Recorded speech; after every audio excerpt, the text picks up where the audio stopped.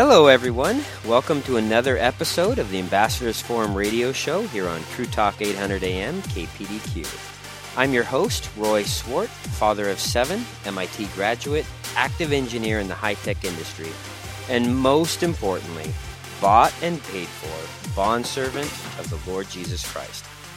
Our mission here at the Ambassadors Forum is to equip you to be able to answer life's hard questions the same way Jesus did. I have the incredible privilege of having one of the top Christian apologists in the country on our show today, Dr. Sean McDowell.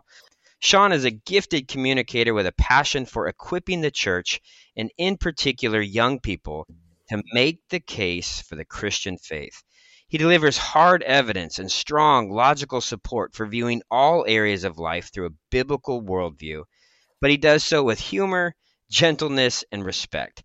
He graduated summa cum laude from the Talbot Theological Seminary with a double master's degree in theology and philosophy, and earned a PhD in apologetics and worldview studies from Southern Baptist Theological Seminary in 2014.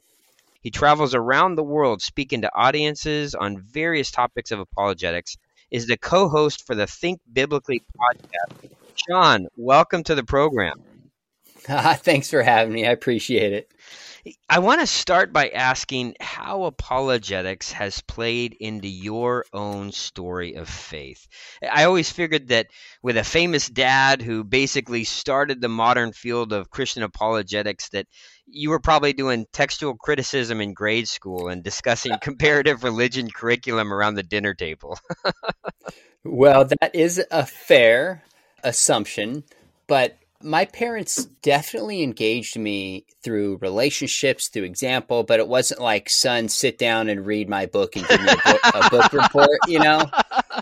It was strategic on his part, but always felt organic. We saw it modeled, and because my parents love it, they talked about it, and It was just a part of the conversation.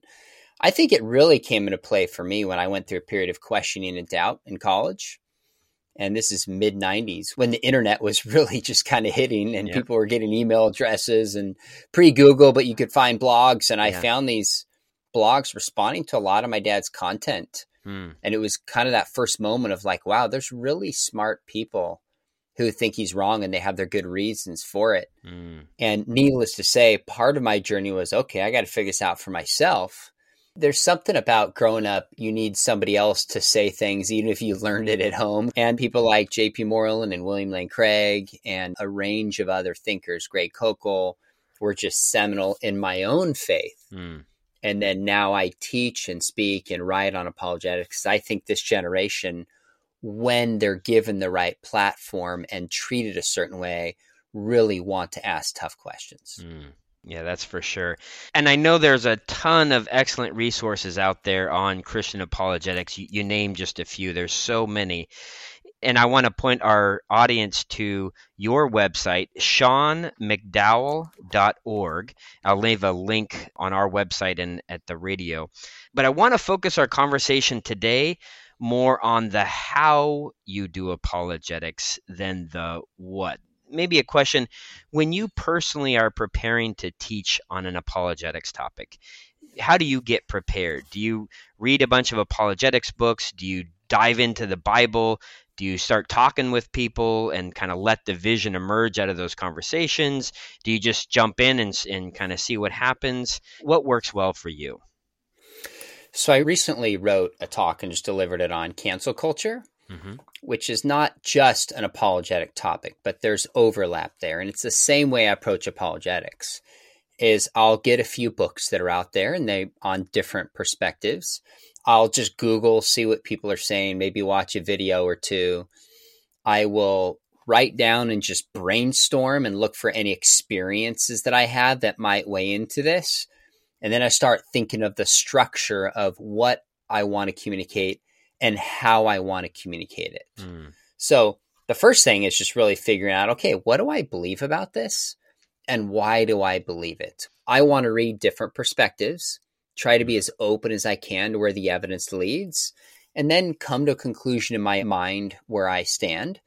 And then think about, now how do I communicate and teach this in a way that's biblical and helpful and other people get it. So I guess you could say step 1, research, think.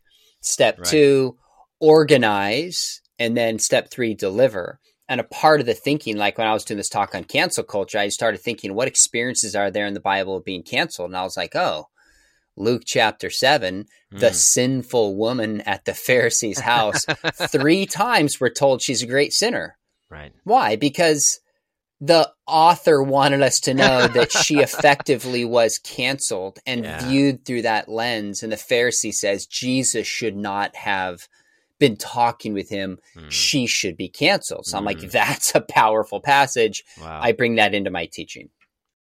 I love how you line that out there in those 3 easy steps. I think a lot of times it's such a fast-paced culture that people jump into deliver, right? They read something, they do something, and they like immediately respond with whatever their message is going to be.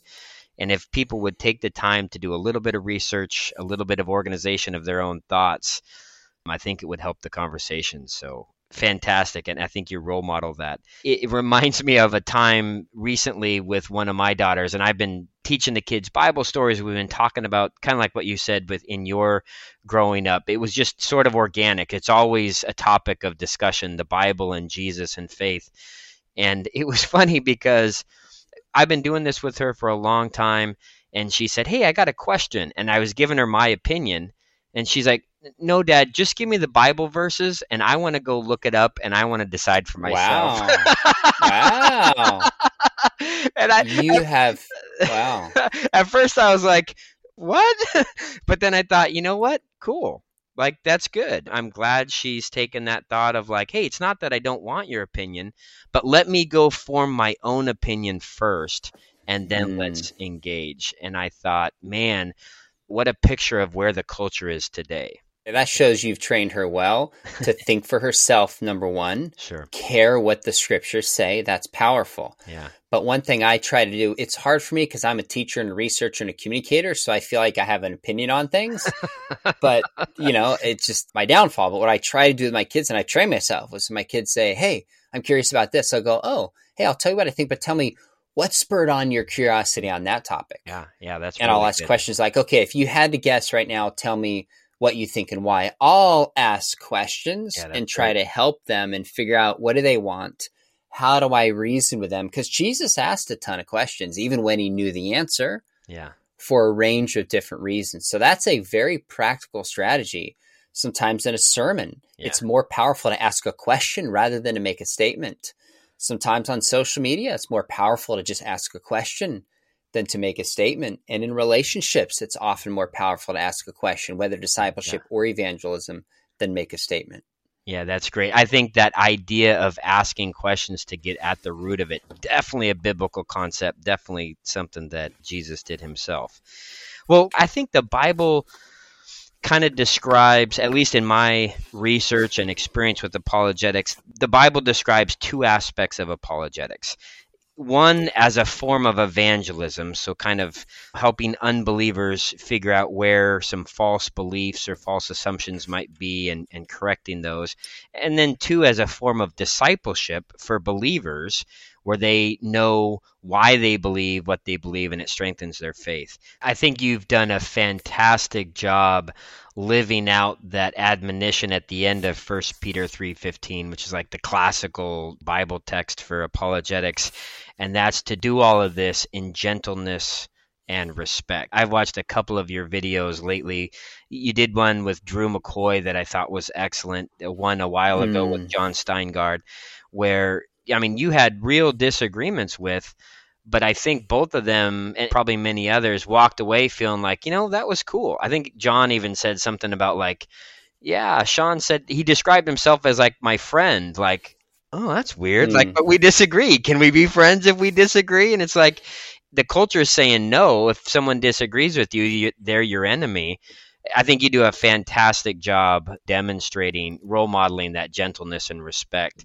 Is that something that came natural for you? Did you kind of stumble upon that through not being gentle and respectful one time? And you're like, oh my God, that was a disaster. Or how did you land there? I've just had a lot of friends who are former Christians. I've had a lot of friends who've struggled with their sexuality. I've heard a whole lot of stories Mm. of people hurting that have not been given the love from the church that they deserve. And it breaks my heart. You mentioned that conversation with Drew. A part of that came out of, he did a response to a video I did. I reached out to him. We had a conversation, and he just told me a lot of stories about heartbreaking ways that Christians, frankly, had canceled him when he doubted his faith. I've just opened myself up to hear stories and experiences of people who've been hurt that way. And when you enter into somebody's perspective, when you enter into where they're coming from, even if you disagree, I think it humbles us and gives us a kind of compassion. And we should do that, because that's exactly what Jesus did, taking on human flesh. He entered into our experience. Yeah. So I just get tired of us versus them, shouting at people, canceling people.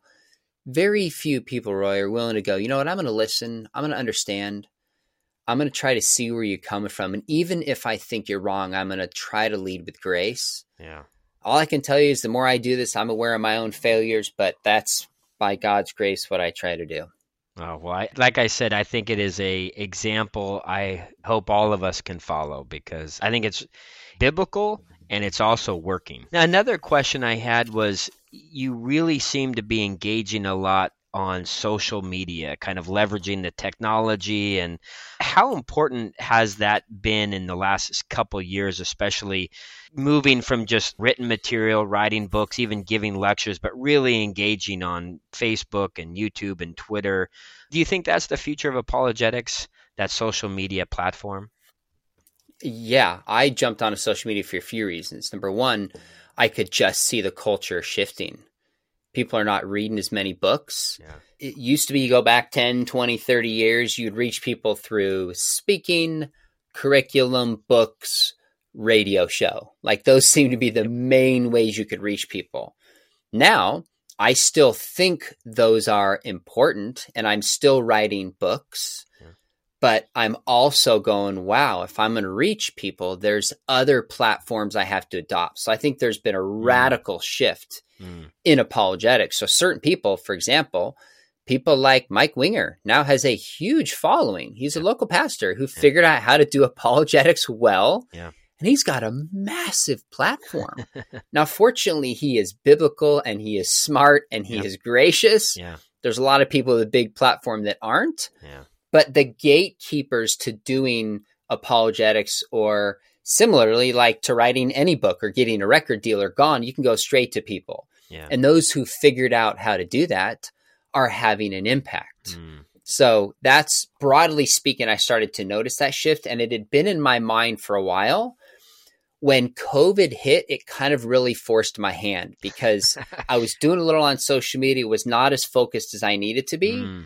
And frankly, there was a season where you and I know, I was like, I don't know if I'll ever speak again. I don't know if the world is ending. Like, it was just this, everything was unseated. Yes. And I thought, okay, I've got to figure out a way to communicate with people. So I really started pouring myself into my YouTube channel, which has been fun, because when I started paying any attention to it, I had about 8,000, and I just noticed this morning hit 80,000 subscribers. Oh, goodness. Oh, cool. And I only mention that, it just shows that if you stick with something and produce good content, you can make a difference in people. So that was cool. But the other piece was, my son said to me, he was 16. He goes, Dad, if you want to reach my generation, you need to get on TikTok. And I said, okay, tell me about that. And I started listening to so many young people. There's a ministry through Instagram. There's a ministry through Twitter, not as many young people on Twitter. And there's a ministry through TikTok. So I can't do it all. And sometimes it feels like the monkey on my back, like you just got to keep producing content. But I'm amazed worldwide how many people you can minister to if you do it well. So I think the future of apologetics, I don't think the old media is gone. I'm going to still write books, but not put as much time and energy there. I'm going to add these things on top of it as well. I was at a kind of a college scouting trip with my daughter. She ended up at Biola, by the way, so you'll probably cool. But when we were kind of looking at colleges, we were at Wheaton, and we met another young prospective student, and he's like, so what do you do? And I'm like, oh, you know, apologetics. I don't know if you've ever heard of it. And he's like, yeah, I have an apologetics ministry. The kid was like I think he was a junior or sophomore in high school, so really ahead of the game in terms of college scouting. But he's like, yeah, I have an apologetics ministry on TikTok at like 16. And I'm Wow. like, what? And so same kind of thing. I'm like, wow, that is so cool that these young people are not only understanding the Bible and apologetics and biblical worldview, but they're looking for ways to reach their own generation. And I thought they're going to be the ones that are really successful at this. Are there some teenager apologists that are just killing it out there? Or There are, yeah. oh, There's cool. a few. And I try to encourage them and, mentor as I can. But I came across one yesterday. I was like, wow, you got a ton of followers. You're doing good creative work. There are teen apologists. Now, of course, Muslims are on there and Sure. skeptics are on there and Mormons are on there and progressive Christians. Everybody's speaking in. That's another way that apologetics has changed. But there are some sharp young apologists creating good content on TikTok. One concern I have is we have all these stories of deconstruction. And a lot of these people were put in positions of leadership, on stage to worship in their 20s. Right. Now we have some people with a platform trying to make a difference at 13, 15, 17 years old, even younger, without wisdom and mentoring. I wonder what that means in a decade from now. That's something that I pray for. That's insightful. And do you think those kids are out there looking for mentors and just not finding them? Or you think they're just like, I've got 5,000, 10,000, 50,000 followers, and I'm just in such a tidal wave, I don't know which way is up? Oh, I'm sure most of them would appreciate someone pouring into them. I'm sure they're looking for mentors, and I'm sure it's well-meaning. I'm just saying, what does anybody know at 15? Yeah. What do you really know at 18? Yeah. That's my only concern. I'm not blaming them. I'm saying this is a responsibility of the church. Yeah. I want them to do it. The other reason I'm on TikTok is to try to model and encourage them as I can. Is there a strategy that you've seen successful in encouraging parents and grandparents to just make the Bible a steady part of their home life and their spiritual diet together? The first thing to do, hands down, is to make sure you study the Bible. You think about the Bible. You memorize scripture. You can talk until you're blue in the face, but if kids don't see it lived out, it's not going to mean anything to them. That's good. I listen to a podcast almost every day that breaks down scripture. I've been memorizing a verse a week. I just try to talk and incorporate scripture into my relationships with my kids. And when issues come up, here's a passage that could give us some wisdom and just model it. That's step number one. I think if you just simply live out your faith and love the scriptures and read the scriptures and learn the scriptures, kids will adopt that. Most kids adopt their parents' political views. Mostly. There's exceptions. And some of that is just caught, not even taught. Sure. So I'd look within, and then there's some specific things you can do, like bringing it into dinner time, very practical things as well to get kids engaged.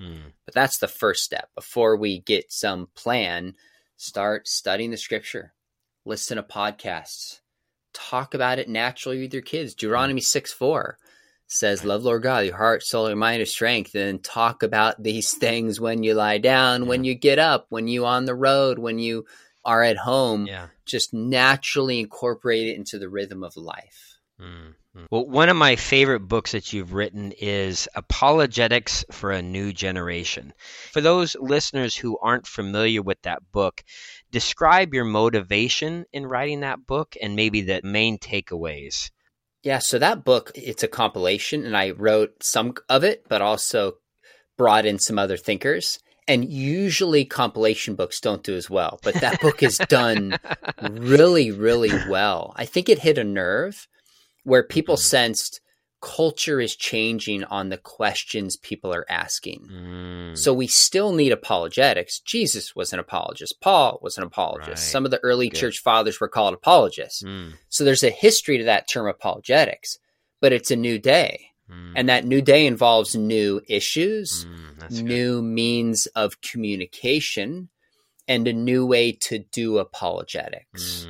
So that book, a part of it is, here's some new issues we need to talk about. There's a chapter on race. What's the intersection with race and apologetics? Yep. There's a chapter on LGBTQ. Like, these are hot current topics. Yep. But there's also chapters on how do you do apologetics, building relationships, listening well. So it's both. And I think usually books are either how to do it or what to believe. And that book having both, I think people have found, is both practical and insightful. I think that's another thing that you do really well, Sean, is you seem to have your finger on the pulse of culture and staying very relevant.